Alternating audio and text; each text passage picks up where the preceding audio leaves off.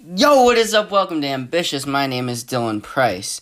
Today's guest is a suicide survivor who now stands as an image of the ideal that it gets better. He is now a suicide prevention speaker. He's established the Kevin and Margaret Hines Foundation. He's a filmmaker, YouTuber, and all-around storyteller.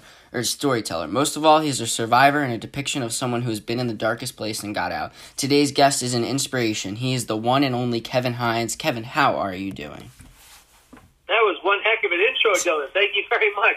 I'm doing well. It's a good mental health day. How are you? I'm doing very good. So, one thing about you that drew me to you right away is you're very charismatic and outgoing. Very true. Very true. So kind of diving into it, for the audience members listening to this who don't know your story, can you kind of briefly tell them your story of everything that happened to you? Absolutely. My name is Kevin Hines, and I live with a diagnosis of bipolar disorder, type 1 with psychotic features. That means that I have manic, delusional, grandiose highs, and I crash into terrifying, depressive lows and the abysses of depression where I feel like there's a kind of a black cloud raining over my head, rain, hail, sleet, and snow, and I think I'm the only one. Clearly that's not the case. There's 27.5 million Americans live with the diagnosis of bipolar disorder around the country. And I was diagnosed, and I wasn't adequately following a treatment plan. I was haphazardly following one. I was lying to my family and friends about my mental well-being and my doctors. In the month of September of the year 2000, it got so bad that I began to think and contemplate suicide on a regular basis, and I ended up attempting to take my life by jumping off the Golden Gate Bridge. It was easily the greatest mistake I'd ever made in my life, and upon the millisecond of free fall, I had this instantaneous regret for my actions and the 100% recognition that I just made the greatest mistake of my life. It was too late. I always say that, for 99% of those who have attempted off the Golden Gate Bridge, it's been too late. Only 1% of the populace that's ever made that attempt has survived, roughly 39 people. Of those 39 people, I would be number 26 to attempt. Of those who remain alive today, there's only about 25 remaining alive today. Many have died of natural causes in old age since their attempt. Of those 25, 19 have come forward to say the exact same thing I did, that they had an instant regret from their actions. And only 5 of us, 25, get the privilege to stand, walk, and run. They call us the most exclusive survivors club in the world in the book with the same name. But rather than go on about the bridge and the jump and the fall, which everyone seems to talk about, I much more prefer to talk about how I found, live, and stay in recovery every day, one day at a time. I'm a person who lives with regular and chronic thoughts of suicide, but they'll never take me. I believe I'll never die that way because every time I'm suicidal, I will ask for help to anyone who's willing to listen, in front of me, near me, next to me. Whether I know them from Adam or not, I'm going to ask them and beg them to help keep me safe from myself in that situation. I live and stay in recovery today through a regimen of steps I take to stabilize my mental, brain, mind, and behavioral health. Those steps can be easily found at youtube.com/Kevin Hines under the playlist under the Art of Wellness. It's a 10-step regimen, 12 videos, 3 to 5 minutes each, on how to better balance your brain health, scientifically proven to do so, science-based, evidence-informed information to stabilize your brain health, whatever you're going through mentally. And those 10 steps include things like education as to my diagnosis, meditation, medication, exercise, my eating habits, and much, much more, allowing me to stay stable most days to the best of my ability. Now, obviously, not going to dive deep into the story because you're past that now and you've moved on. But what was the first reaction when you did realize that you were alive? You survived, and it was now time to move on with your life with a greater acceptance and value of life. My experience was in the water, just desperately trying to survive, desperately trying to stay alive until the Coast Guard boat arrived behind me. Prior to that, a sea lion came to my aid and kept me afloat until the Coast Guard boat actually arrived. In the hospital, I had pneumonia, and they thought I was going to die. But all I wanted to do was live. I knew I made a mistake, and in finding this out, I would go on a path, on a journey to find a better way of living with these thoughts without allowing them to take my life. And in that, I found my lovely wife, Margaret. I found that I would rebuild relationships with my family and my friends. And I found that life was worth living, and that I had value, and that I mattered, and that suicide never had to be the solution to my problem, that it was, in fact, a problem. And that I, deserved this life until my natural end.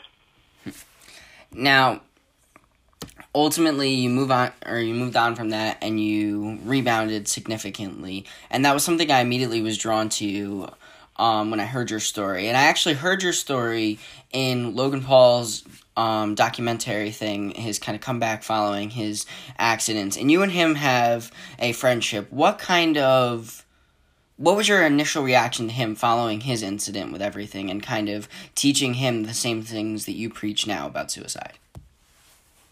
It was great to meet Logan, and we've become friends. I got to sit down with him for a good 2-3 hours before we ever went into making the video Be Here Tomorrow. I got to name that video Be Here Tomorrow in the first place.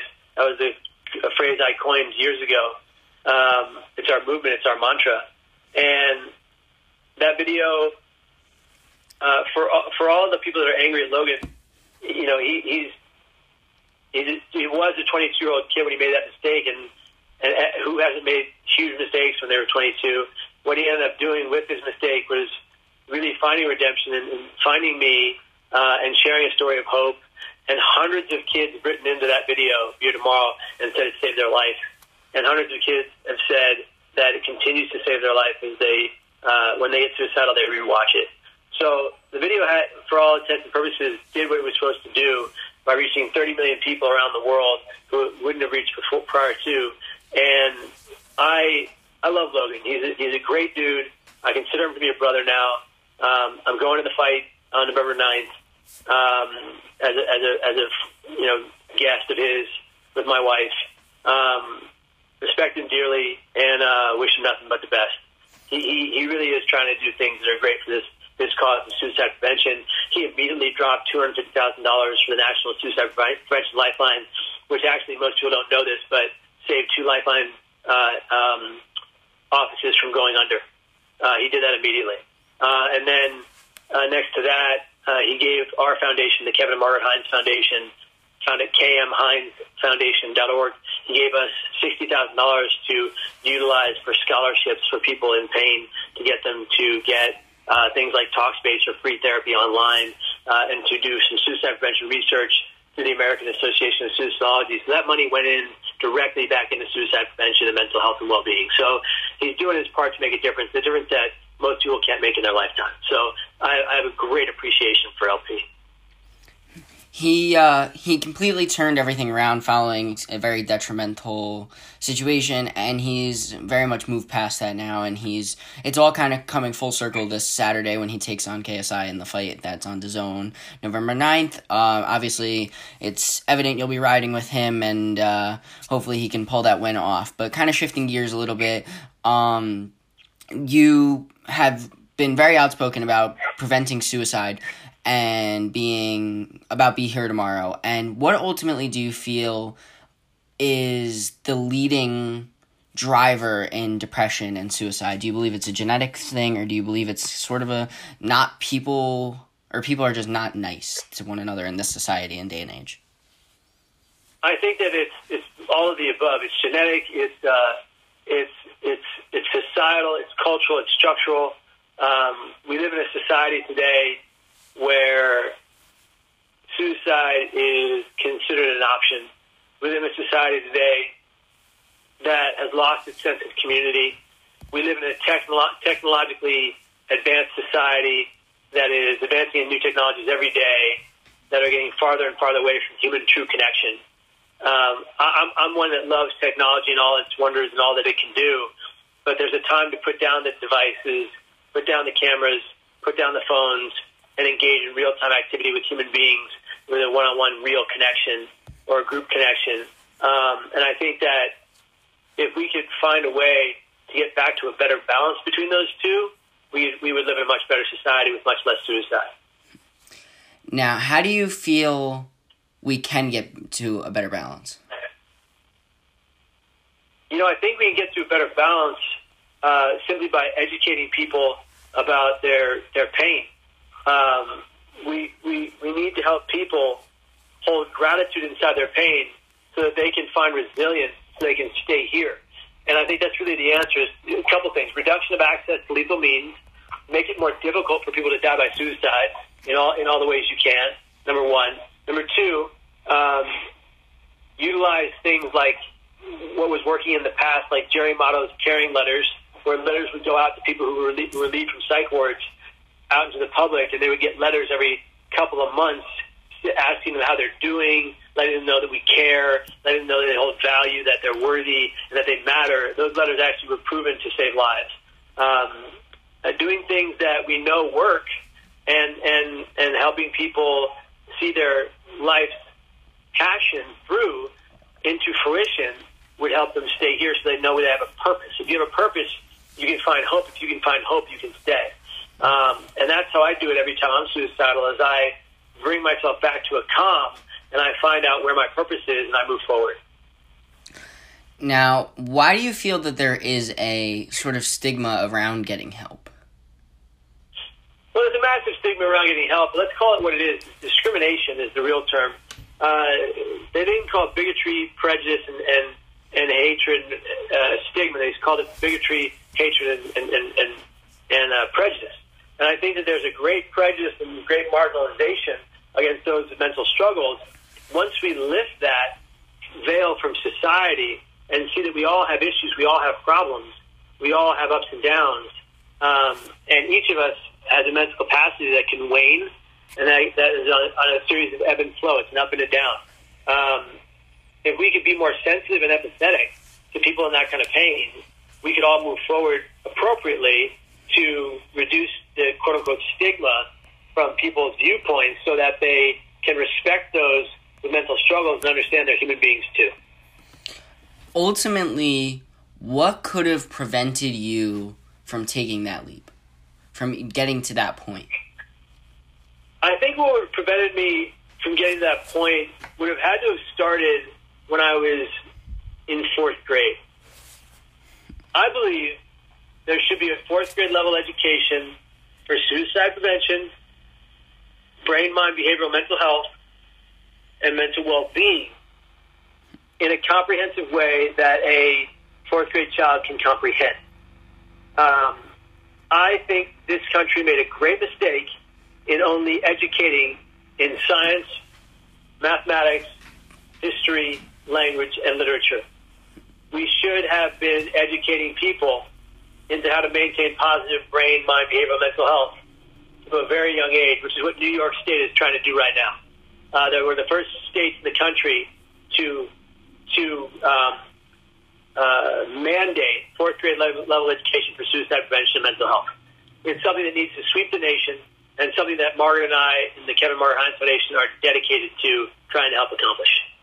Now, I live in New York State, and this was something actually our teacher was just talking about with us recently, is that curriculum nation or statewide is going to change and be more mental health oriented to try to prevent people from suicide and from getting into these dark places and getting into these states, and it's going to start at a younger age. And I think that's a very great thing, and a very great thing that you and Margaret and the Kevin and Margaret Hines Foundation is preaching. So very good to you on that one, and kind of getting a big change, especially already in New York State and eventually nationwide. So very good on that one.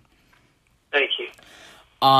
One of the biggest questions I think that people with depression or suicidal thoughts or anything get is, who really can they trust? Who can you go to in that kind of situation? Because you don't know who is going to report you, who's going to just call you off and say you're psycho, or kind of degrade everything, and that kind of does go back to the stigma behind it. But what is your opinion on that? I think that there might be those people that degrade you or put you down when you're going through that kind of pain, and makes it hard to talk about. But there are so many people willing to open up that conversation. And I think that being vulnerable in your pain, as in being able to speak upon it, I always say a pain shared is a pain halved. And I think that where you find the people that don't understand and don't comprehend and are against your movement forward, I think you find a lot more people willing to listen to you. Now, when somebody ultimately gets into a situation where they have fallen into that deep hole, what would you say to someone who is in the situation of trying to get them out and trying to rationalize their thoughts, even if they think that it's too far? I would say be patient, be empathetic throughout, and manage your expectations of that individual. They're going through a hell of a lot in their head that most of us cannot comprehend who don't go through mental pain. Please find a way to reach them to kindness, compassion, unconditional love, empathy, and a lack of judgment entirely. Now, one thing and I've seen one of your Instagram posts about this and heard it before, is you said you used to say yes to everything until you realized it was okay to say no. Can you kind of elaborate on that quote and that thought process? Sure. Basically, saying yes to every presentation that was asked of me to give all around the world, it took its toll on me. And I realized that if I just backed off a little bit and took a little more me time and family time, I could recharge my battery and be more effective in the field. So saying no to some things is important so that you can have a better life balance, work-life balance. And saying no in general, of multiple things being asked of you and personal lives and just everything in general, how essential do you feel that is to keeping yourself mentally stable? It's crucial. I mean, it's saying no to those things that are overpacking your schedule is important so you can maintain a true life balance and a better mental well-being. It's been imperative to me being able to be out there in the first place doing the good work. Now, one thing more often than not with depression, mental health, everything in that nature as well, is it's often discredited youth emotions and especially teenage emotions and feelings on the thought process of mental health. How do you feel that adults specifically should deal with teenagers having these thoughts of depression and suicide at a young age? I think that teenagers having to deal with these thoughts need to be more vocal about them so that their parents and their loved ones can help them survive. I think that's the biggest problem is we have this culture in this society where we perceive this burdensomeness that we're burdened to those who love us, so we stay silent. But that perceived burdensomeness is internalized. It's not something that's coming from outside. It's something that's coming from within. For every spiteful, hateful, hurtful thing that's ever been done to us, every time we've been bullied or hazed, every time we've been pushed down or pushed aside by anyone, we internalize those feelings and thoughts. And then when it comes right down to either telling the truth about our pain or keeping it inside, we tend to keep it inside because of fear. I'm suggesting to people that they'd be surprised how often people would be willing to help if they just open their mouths and ask for it.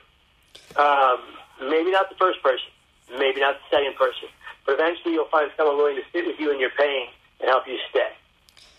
How do you find, as you preach Be Here Tomorrow, and finding something that makes you want to be here for tomorrow?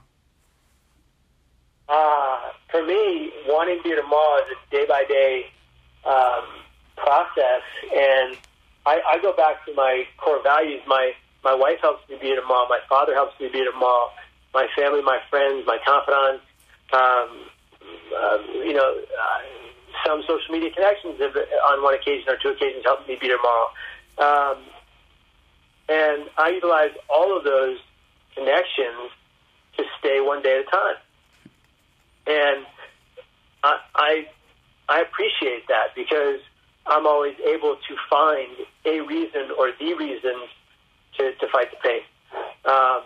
That mantra, "Be tomorrow," comes from from the gut. It comes from a place of trying to be here just one 24-hour period at a time.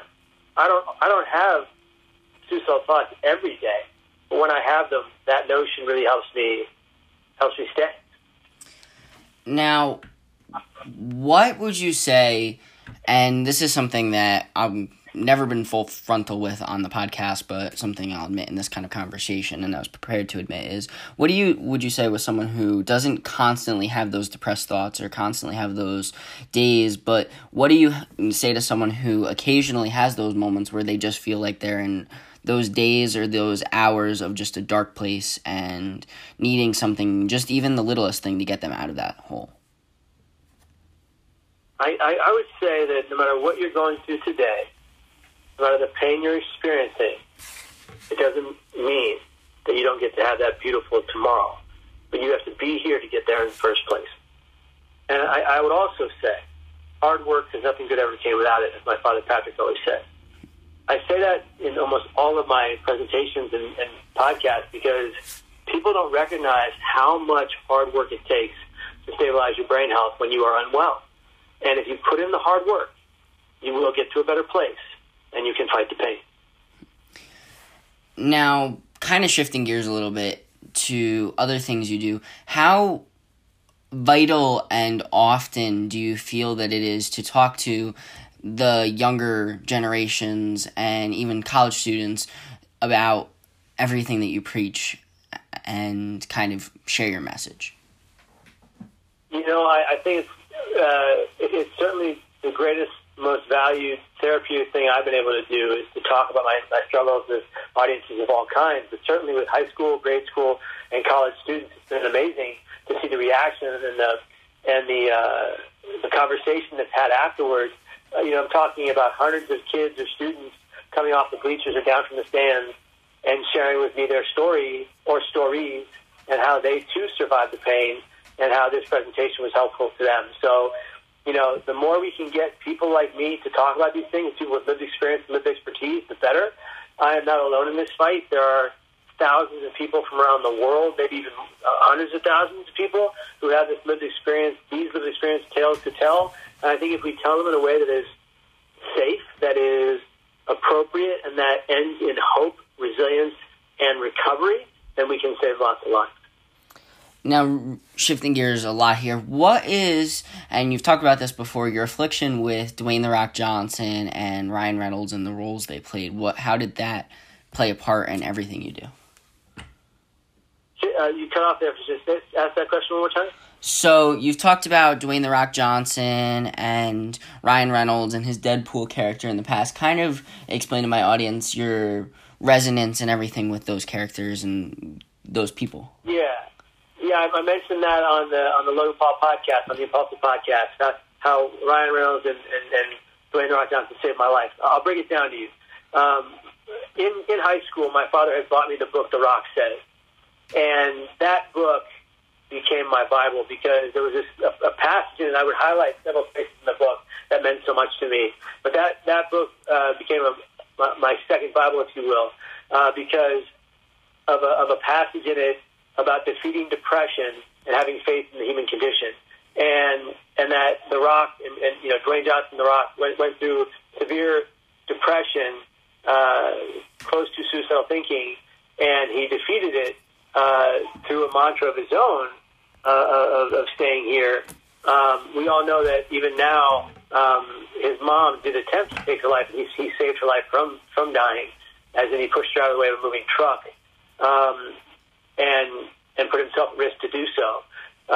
So he has a really close connection to both suicide and depression. And in reading that book, it would help me get through every psych ward stay I was ever in until in my fifth psych ward stay. And by the way, the book was autographed by The Rock, which is very important and special to me. My father had waited in line to get it autographed. And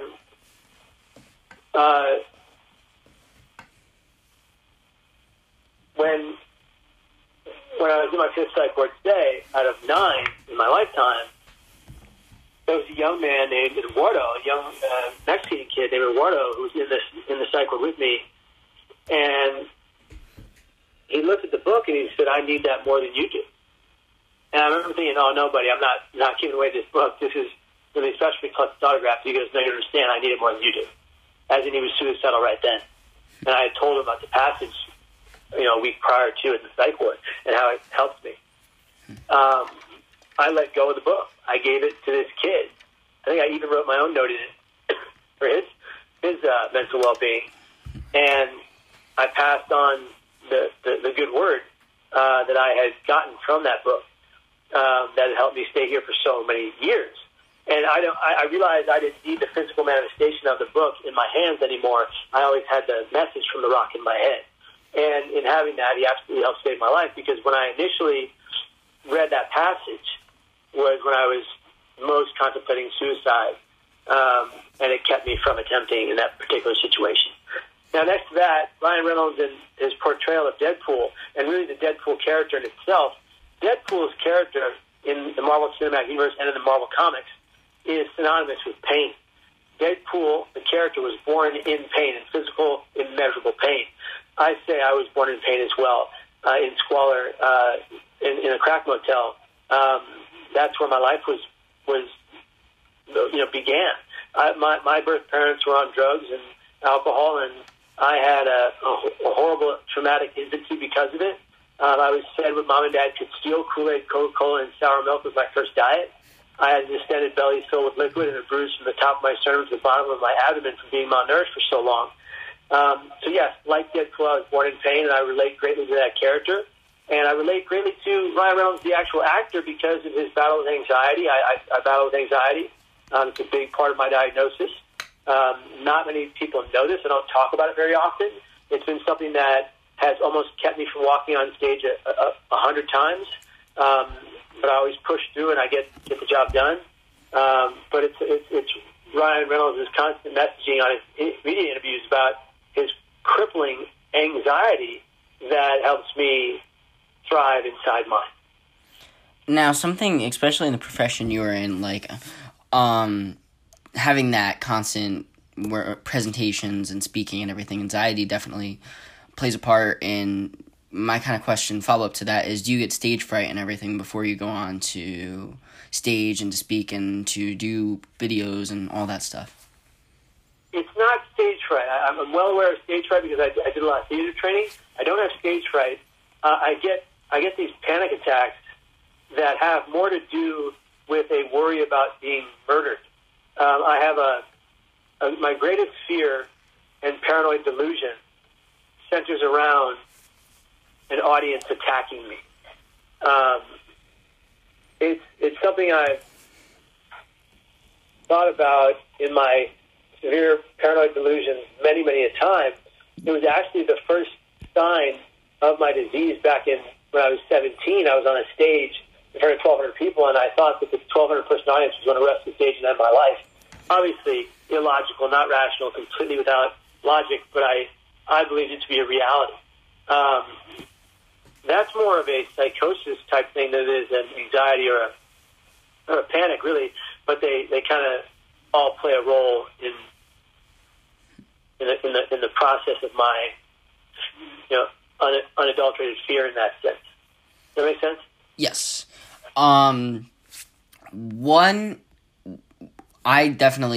I suffer with anxiety as well, and I think a lot of people suffer with anxiety, especially even more than they know, and that constant, like the crippling anxiety, sort of like you described and like Ryan Reynolds has described. How do you feel on a just day-to-day level you can cope with your anxiety and handle it and keep it controlled? The best way to cope with anxiety is to talk about it with someone who loves you, who's willing to hear you and not judge you. That is the best way to cope with anxiety. And if you don't have someone right there with you to cope with you with that anxiety, definitely text the crisis text line. You can text CNQR to 741-741, crisis text line. That's our foundation's Conquer keyword. Stands for Conquer Your Pain. The C stands for Courage to Talk About Your Mental Health. N stands for Normalize the Conversation. Q stands for ask those questions. Are you suicidal, and do you have a plan? They don't put thought in someone's mind. They give them permission to speak on their pain. And R stands for recovery. I'm pointing at myself with my thumb right now, living proof. And so if you can find someone to conversate with, text with, interact with about your anxiety, you can overcome it. Well, another question for you. This is completely out of the realm of the kind of deeper stuff we've been talking about, but what are your hobbies outside of doing your speaking and everything else you do? I love sketch artistry. I collect comic books.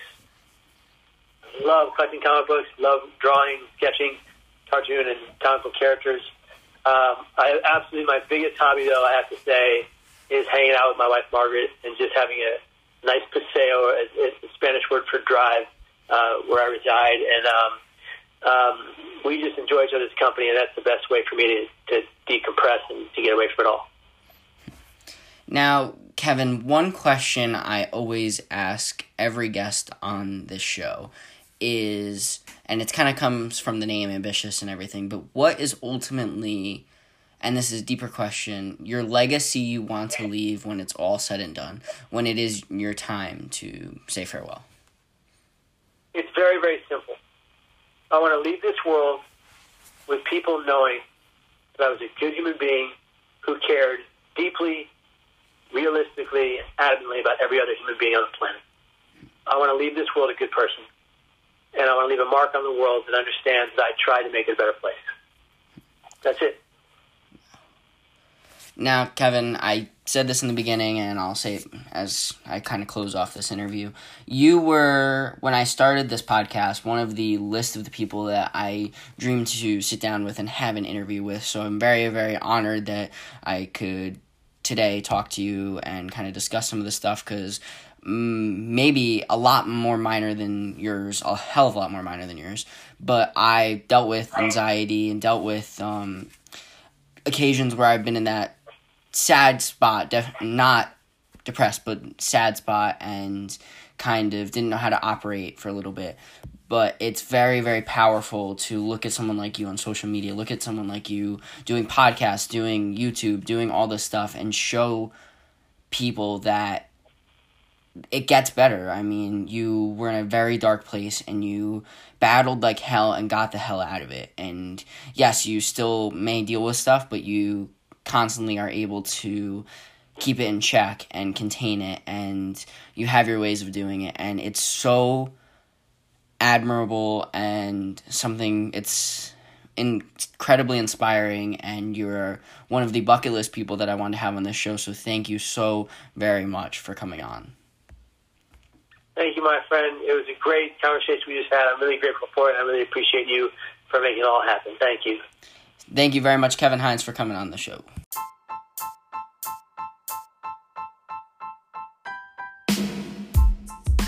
Once again, I want to thank Kevin Hines for taking the time to come on Ambitious. He was a guest I've always wanted to lock down, sit down with, a guy who really inspires me and I really idolize. He's a guy who can kind of show that no matter how bad it gets, you can always rebound and battle back. A guy I really admire, and very excited that I got to sit down with him and pick his brain for a little bit, talk to him about his story and everything with it. I hope you loved the episode. I hope you leave us a great review in Apple Podcasts, Spotify, wherever you listen to podcasts, wherever you can listen to Ambitious. Check us out on @AmbitiousPodcast on Instagram, @Ambitious with the DP on Twitter. We will be back here next week with another great interview. We have a loaded November that you won't want to miss. A special November announcement as well, coming on November 27th, my birthday. It's a big month for Ambitious. Stay tuned, Ambitious listeners, and have a wonderful week.